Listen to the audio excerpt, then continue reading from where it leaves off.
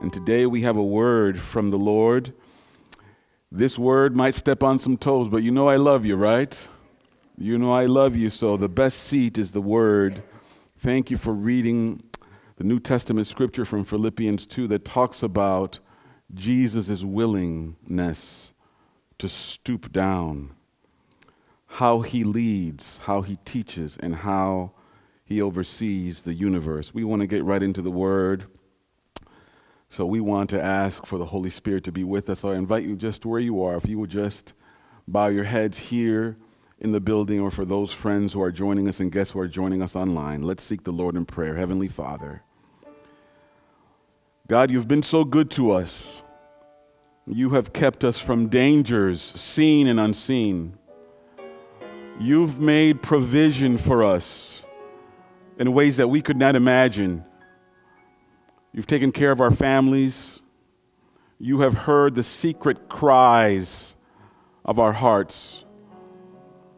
Lord, you've understood our stories when nobody understood. Our bosses didn't understand, family didn't understand, friends didn't understand. We didn't even understand ourselves. But you understood. You understood the impulses of our hearts. And you loved us anyway. So God, now we turn to you. Speak through me, Heavenly Father. I pray, Lord, for the invisibility, now the miracle to happen, that I would disappear, that Jesus would appear spiritually in the minds of your children, that the cross would be lifted up, and that only Jesus would remain. And we thank you, God, for hearing this prayer, that we're praying with thanksgiving in Jesus' name. Let all God's people say amen. And amen. As Christians, we are called to be countercultural. We are not to love the systems of the world nor the practices of the world. We are a people saved by grace, blood-washed, redeemed, and on our way to heaven. And don't you know that the time is coming very soon? Friends, as of today, literally, we are 1 week closer to the second coming of Jesus. And so on this journey, someone might ask us, what is our place? We live in a culture that has a relentless pursuit for the best. The best shoes, the best haircut, the best nails, the best weave. Come on, somebody. You know I love you. The best job, the best position, the best real estate, location, the best education, the best relationships, and the best seat in the house. And somebody might ask, well, Pastor Carmona, what's wrong with wanting the best? Church, God has a place for us in the framework of his love. And that framework is existing in relationship with him. To answer the question, wanting good things or the best of all things comes from the desire implanted by God himself to seek the divine. Who we want really is Jesus. Jesus, who is the adoration of the angelic host. He is the best.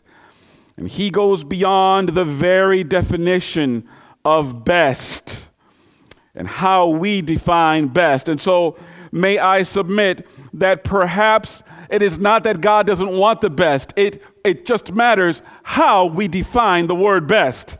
And it also matters who tells us what best is.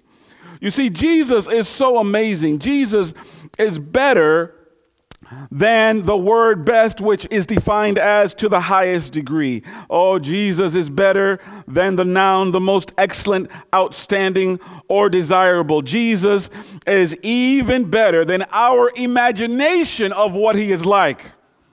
The Bible says in 1 Corinthians 2:9 that eyes have not seen, that ears have not heard, what has entered, or even what has entered into the heart of man, the things which God has prepared for those who love him. I remember as a teenager, my friends and I would sit down and we would begin to imagine what heaven was like. And we would have these fantastic ideas, mountains of mint chocolate chip cookies and cream ice cream. Come on, somebody. Don't hate me. Don't judge on me. Just love me. God's not done working with me yet. Oh, we'd have rivers of root beer. And clearly those things had entered into our imagination, which means that's not what heaven is like. Heaven is better than that. Heaven is not just a place. Don't you know that Jesus is waiting for us there? He's the one who fills our lives with meaning and purpose and invites us into places that we could never imagine. And before we know our place, we must know Jesus. Now, the phrase knowing our place doesn't sit well with many Americans, being free-spirited and independent. And we so often are. The last 4 letters in American are I can. We don't like this idea of having a place. We say, I'll do what I want and be who I want to be and do whatever I want to do. But the scriptures teach us, family, that we will only find true peace when we find our place in God's will for our lives. There is a paradox here. The one who does whatever he wants to do is actually a slave of sin, which eventually makes us miserable and destroys us. But the one who is a child of the King, how many children of the King do we have in the house? Doing what God wants is free, truly free, to find peace and contentment. That's because God made us in his image, designed to walk in his ways. The ways of Jesus, according to our scripture, are to descend. The ways of God are stooping ways. Specifically, God has given each one of us gifts and callings, and it is only when we begin to align our lives to his will that we will know true contentment and joy. And even if things are hard, we know that we are right where we need to be. So then, Pastor, what is the best seat? Well, there's a word from the Lord. I wanted to invite you in your mind's eye to come to a party. Do you like parties? It's a dinner party. Jesus has been invited to this dinner party in the book of Luke. And if you're going to have a dinner, make sure you invite Jesus to come to the dinner. They got that part right. It's not just any dinner party. It's a Sabbath dinner party. And since it was Sabbath, they went to church on Sabbath. That means it happened after church. So this is the equivalent for us of a Sabbath potluck at someone's house. The host at this dinner had lots of influence. He was prominent in his community. And if we go to the Word of God in Luke chapter 14, verse 1, we see the story unfolding of everybody trying to find the best seat. And don't you know that Jesus is watching?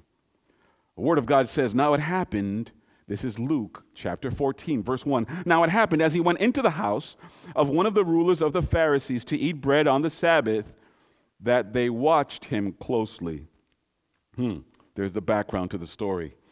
Jesus is getting ready to teach, and you know that Jesus does all things well because he is eternally partnered with his Father.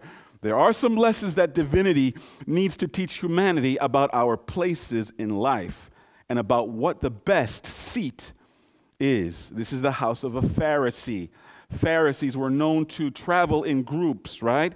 And we see here from Luke chapter 14, verse 3, that there are other Pharisees at the dinner, and they have invited the professors of the law university, the teachers of the law. So the place is set. You know the food has got to be amazing, right? Because this is a dinner party with the top of the top people. By now you know that it's Sabbath, which means the food has been prepared the night before. And so each party you must know about how the Pharisees handled their parties, that when it came to hospitality, nobody could touch them when it came to hospitality. Their hospitality was state of the art. They were experts at showing hospitality to each other. Each party that they went to was an attempt to outdo the previous party that they went to last week. There would be at these parties shows and theater of humility. Oh, Rabbi, I'm so glad that you came to my humble abode. If only my party could just be half of the party that we saw last week when you brought in all of those amazing, delicious fruit from Syria and from Jericho. One day when I grow up, Rabbi, I want to be like you. And so when you would hear this, right, party after party would be set up for the next person who was scheduled on the party schedule, right? And so that person then is in a snare in this upward spiral of trying to beat the last person. And the understanding is, I wonder who can give the best dinner party on Sabbath. And by doing so, you would earn a badge of honor for pretending to be humble, but really you want to make sure that your rice and peas are just right. And by extension, when you did that, you would add a feather, a star, credibility to your name and reputation. And make sure you understand that the people who came to this party were either your equals or those who were higher. So in the midst of this party, the original hearers from Dr. Luke come to verse 2 for us, the next statement after verse 1. There in front of him was a man suffering from abnormal swelling of the body, from dropsy. What? Immediately, if you would have heard this in that time, you would have asked yourself, how does this man who is sick end up at this party with these VIPs? How did you get there? Dr. Luke, he's kind of tantalizing the hearer. He's suggesting that this might be a setup because Jesus is being watched closely. You would not normally invite somebody who's a leper or who's sick, who has some disability or has some kind of problem to this party. They're not welcome at this kind of party on Sabbath. They wouldn't be anywhere near that house, right? So they're trying to set him up. We don't know how he gets there. It just says, and he's there. It is as though he simply appeared. How did you get there? And you know that the Pharisees also had their security, right? So if you tried to come in on your own, they would be like, Og, we need you to, they were just going to do one of these, and off you went. You're not just going to stay if they don't want you to stay. There's a reason for this man with dropsy being at this party. Do you see what's going on? We're talking about who has the best seat, right? And so they're watching Jesus to see what he will do. What will you do on Sabbath with this man who is sick? And everyone who is important, everyone who's anyone, is there at dinner eating some olives with some hummus. What's he gonna do now? Here is our first lesson in the word. They were trying to set Jesus up, and he was being watched closely. But if I want to let you know that if you are a servant of the Most High God, just like Jesus, people are going to be watching you closely. Come on, somebody, for their own reasons, good, bad, and ugly now. They're going to watch you and see what you say. They're going to watch you and see how you respond. Friends, you are being watched. The lesson here is for those who are watching you to hurt you.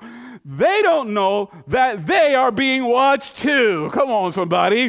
They are being watched by God the Father, by God the Son, and by God the Holy Ghost. And if in their imagination they are planning an ambush, an attack, setting up a snare, you need to know today that no weapon formed against you is going to prosper. Come on, somebody. Because your life has been bought with the life of Jesus. Oh, they might think that you are in the best seat. That's why they're watching you. And they have issues with the way that you don't joke or laugh at those salacious jokes. Where are you going to every Sabbath morning? To a funeral home? Like, where are you going? I know you're not going to Costco. Doesn't matter why they're watching you. You just invite Jesus into your day every day and watch what happens to those who are watching you. Listen, I've been in ministry now for at least 20 decades, 2 decades, 20 plus years. I want to share with you that in those years, there have been individuals who might have had beef with myself and Elder Dana for no reason, then we just walked in the door. And I want to share with you that the best response to somebody who has beef with you is you pray for that person. God called you. I didn't call myself. I can if you've heard my testimony, you know that I was running all around the mulberry bush, and God was just like, you can run wherever you want to. You're in my hand. He caught up with me, okay? Meaning I didn't call myself into ministry, which means that God called me. Did God call you where you are? Yes, he is calling each one of us. What am I saying? I'm saying that if someone is hating on you, you pray for that person. You pray for their what? God protect them, because they don't know what they're doing. There have been examples in the Bible of people who have tried to set up against the people of God, and it hasn't gone well for them. You know what God is capable of for the people who hate his children. You're asking God, God, have mercy on my haters who are trying to come after me. God, forgive them. They don't know what they're doing.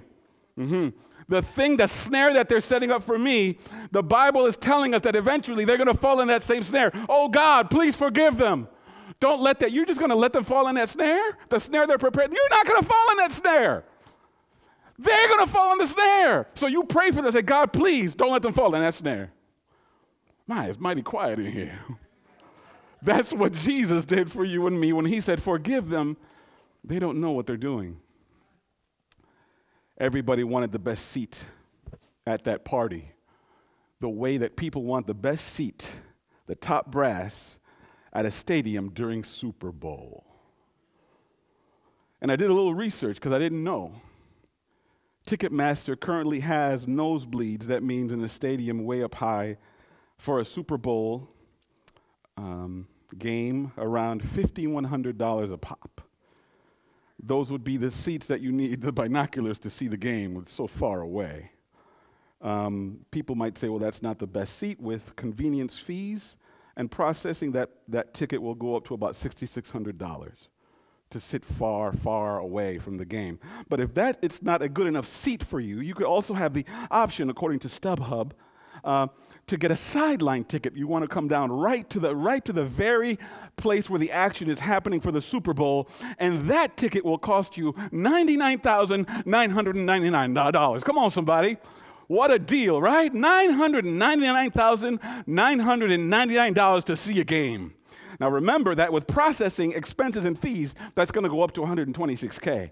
But if that seat doesn't seem good enough, if that's not the best seat, there's another option. That means if you have the cash, you can get yourself at the Super Bowl a suite. Come on, somebody.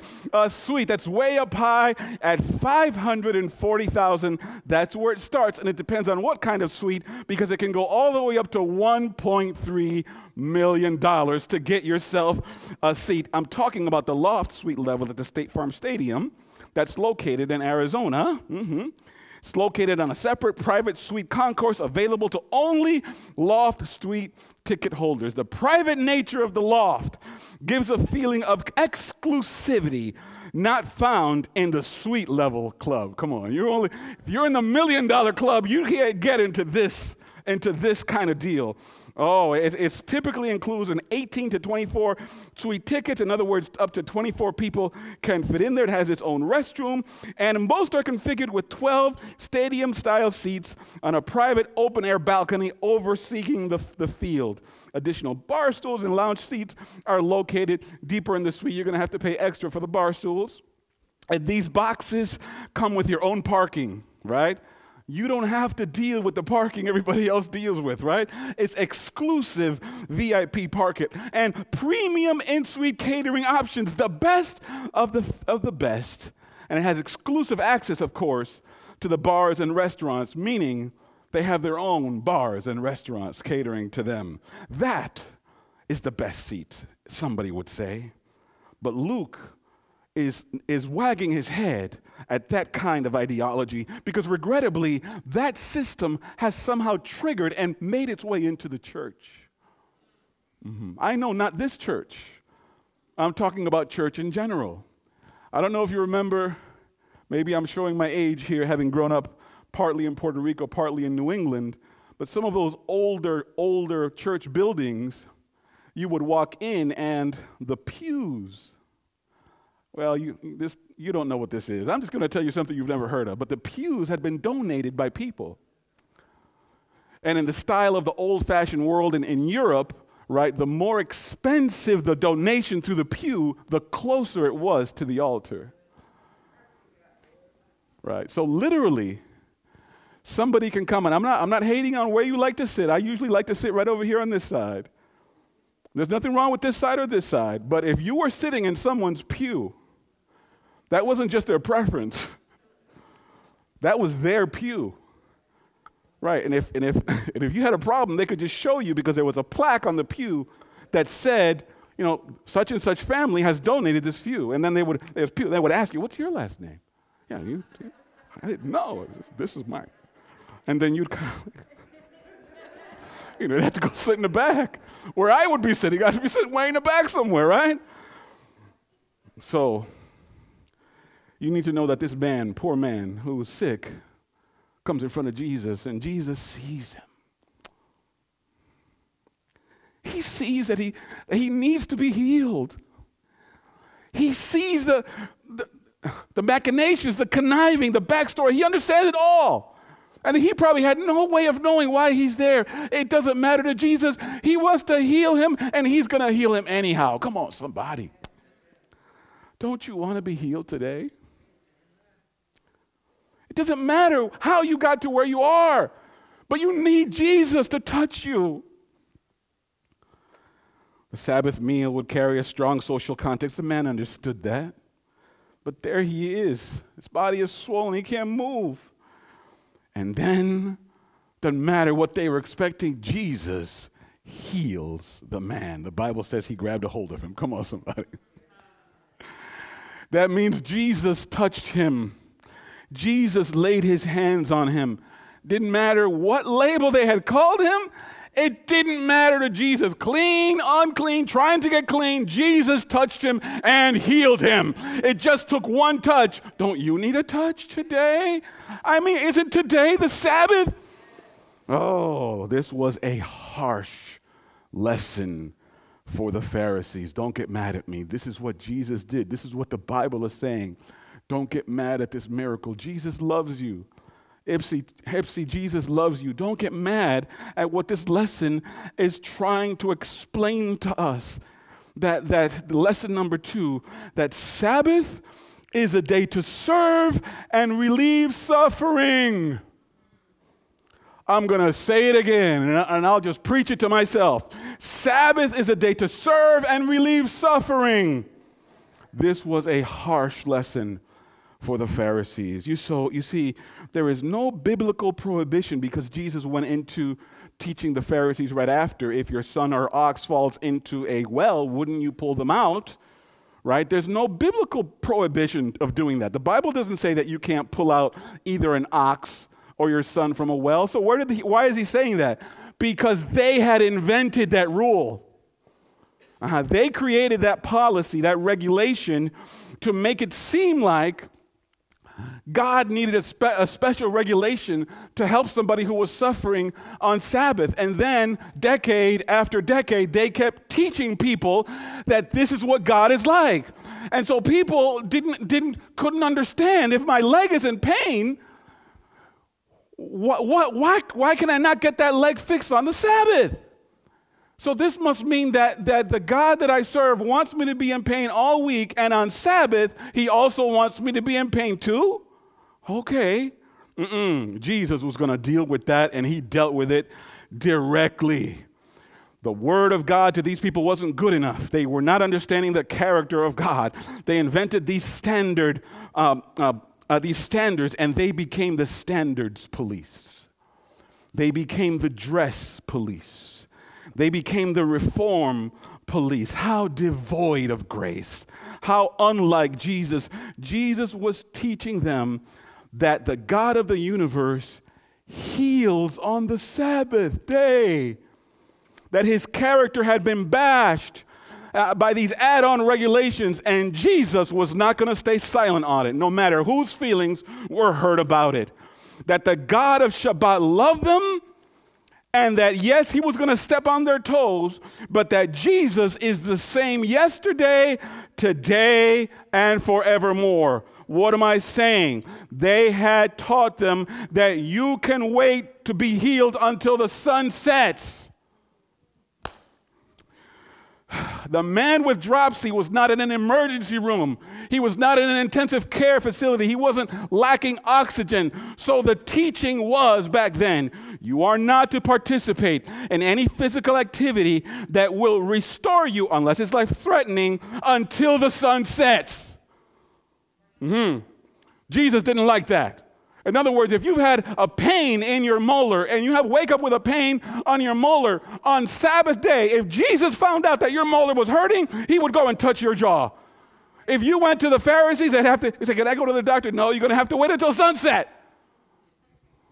Because that's sin to get yourself healed on the Sabbath. Jesus demolished that argument. And they were mad at him. If you are some kind of healthcare provider, the teaching was, you should not do anything that makes it even look like you're working or healing on Sabbath. If you are a dentist, a doctor, a dental hygienist, and you're trying to help somebody on Sabbath, that's a sin. Jesus demolished that. You're not, and guess what? Because the day of Sabbath is not just a day to meet God. It is a getaway with Jesus. Come away with me is what he says over and over again in the Song of Songs. It is a song between a husband and a wife, a newlywed couple. Come away with me, babe. Come away with me. I've been with you Monday, Tuesday, Wednesday, Thursday, Friday, and your presence is with me Sunday, Monday, Tuesday, Wednesday, Thursday, Friday. But on this day, we're getting away from it all. It's just you and me. It's intimacy where you and I understand it's just you and me. Are you in pain?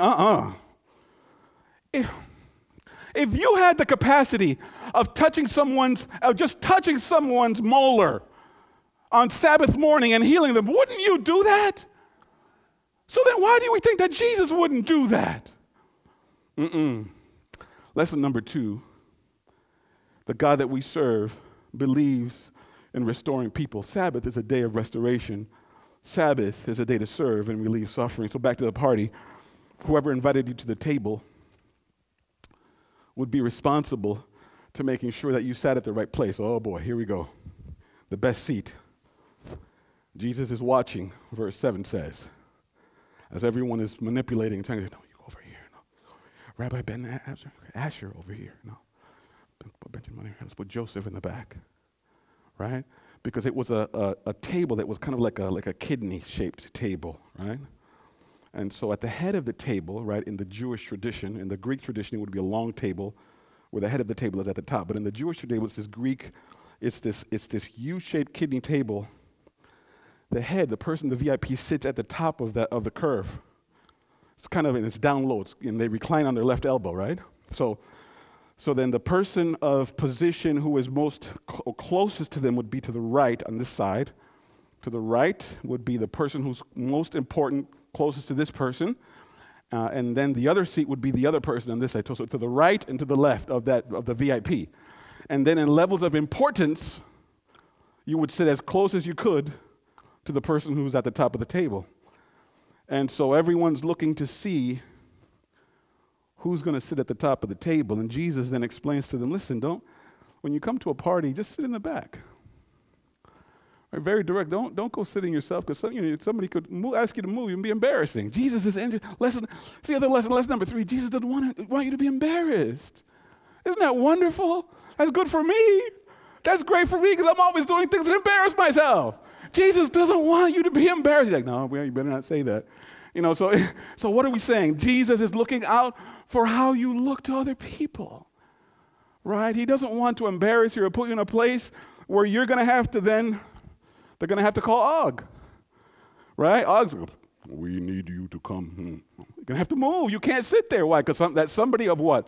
Of a greater importance than you, according to that system, is coming, and you're not that person. Right? It has been determined that you're not the VIP. You need to go to the back. Right? So Jesus is trying to save them and the system. They're trying to put on airs of greatness, but they don't know that the seat that they are negotiating is really to sit to the right hand of Satan's seat in the deep end of the lake of fire. They are trying to be as close as they can to Satan, and they don't even know it. But you need to know that that lake of fire has not been prepared for any human being, because God believes in prepared places. Before he brought his children into existence, he designed an entire planet first, and then he brought the kids. He thought about their needs and their exquisite delights. How could anyone accuse God of trying to withhold pleasure when in this gorgeous planet that he created, he made a garden of pleasure and delight, which is another word for Eden, the garden of pleasure. That's what it means. When we realize all this time he's been trying to make our home a little Eden, according to his original blueprint. That's what real pleasure is. That's where the real joy is, in our homes. And so the seat that they were trying to find close to Jesus would be the seat where Jesus is at the very bottom of what they call the pecking order. The God who descends and subordinates himself. The God who submits himself. The God who submits himself over and over. Oh, he's going to prepare a place for you. The Word of God says in 1 Corinthians 15:28, I'm ending now. When all things are made subject to him. This is at the end of all time. Right? 1 Corinthians 15 is talking about what happens after the third coming, after Jesus returns with the new Jerusalem. Now when all things are made subject to him, then the Son himself will also be subject to him who put all things under him, that God may be all in all. What? All things will be subject to him who put all things under him, that because of the way, Philippians 2 told, that the way that Jesus submitted himself, lower and lower, completely to the very bottom floor and beyond, God exalted him and gave him access to all things.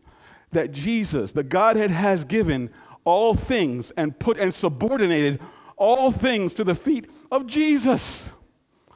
That Jesus is at the head of all things. And they're saying that at the end, the one who has all things subordinated to him, that Jesus again will subordinate himself again throughout eternity.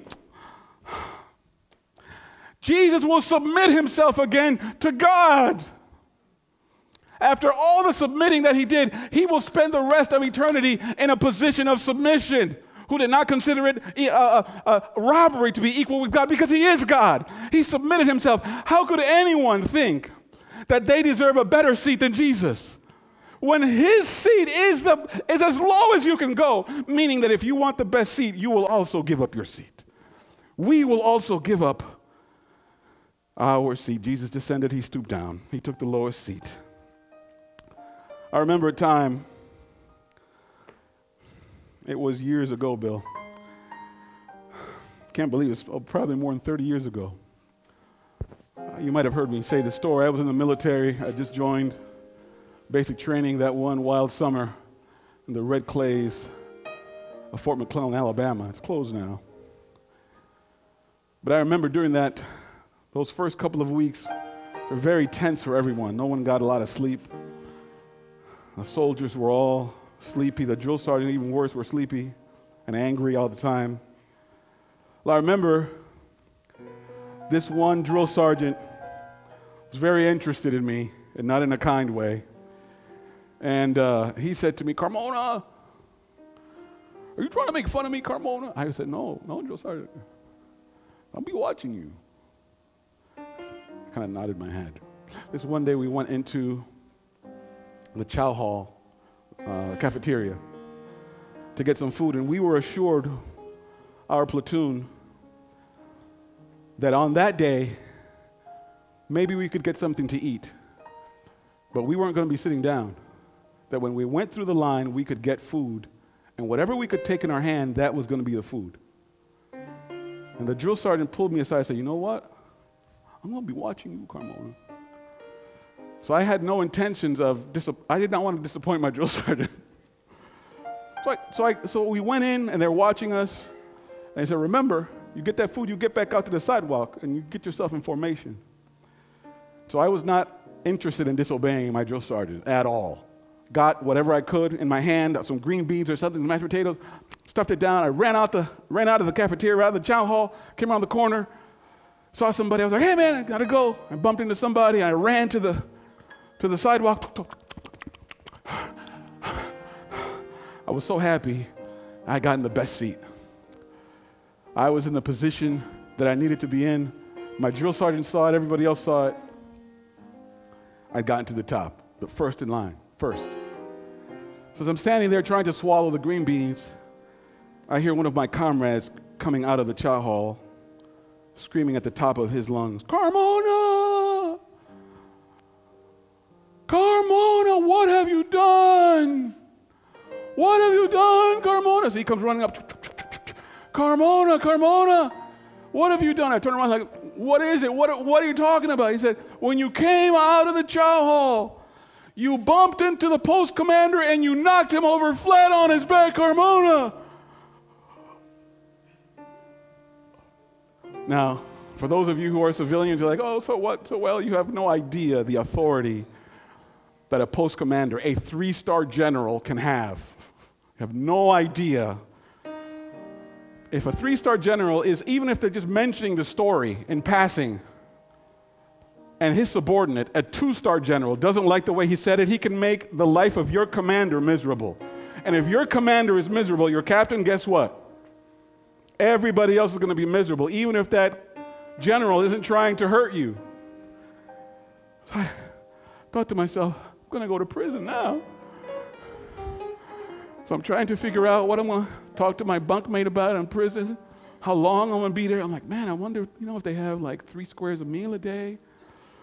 Another soldier comes out, Carmona, what have you done? People are trying to get up the post commander. He's on the ground still. So I'm like, there's only one word I could say. There's only one word that came out of my mouth. No. I kept saying the word no. No. As more soldiers I kept adding, no. No. Finally, I heard one soldier running up to the group of us that were trying to support me. And he said, Carmona, it's all right, Carmona. It's all right. And I heard what he said. I said, shh, listen to what he's saying. Listen. So he came running up, and that young man told me news that was so amazing news. He said to me, Carmona, the general sent me with some news. He said, don't worry about it. It's okay, Carmona. He's all right. He's back on his feet now, Carmona. He said, it's all right. You're not in trouble or anything. And I said, me? You're the only Carmona here. I'm like, yeah, it's all right. He said, it's okay. He said, don't worry about it. And he also said to tell you that this happens to him more often than you would think. Grace found me that day. I could have been in a world of trouble. But that person, that general, the one who was in command, even though I did him harm, regardless of whether I meant to or not, he realized what was going on, and he forgave me anyway. Don't you know that post commander was amazing? I've always looked up to him. But you need to know that Jesus is better than that post commander.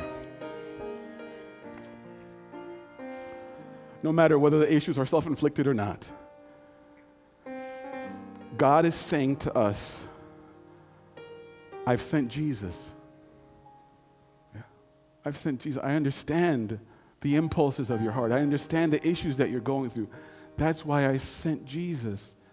And that's why you need Jesus, who has the best seat.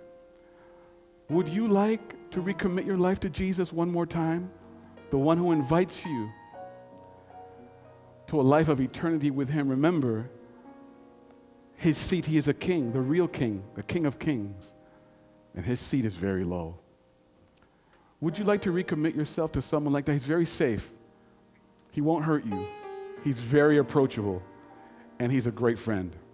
If you'd like to do that, just raise your hand. Just put your hand up in the air and we will close with prayer. Father in heaven, you see the hands of your children.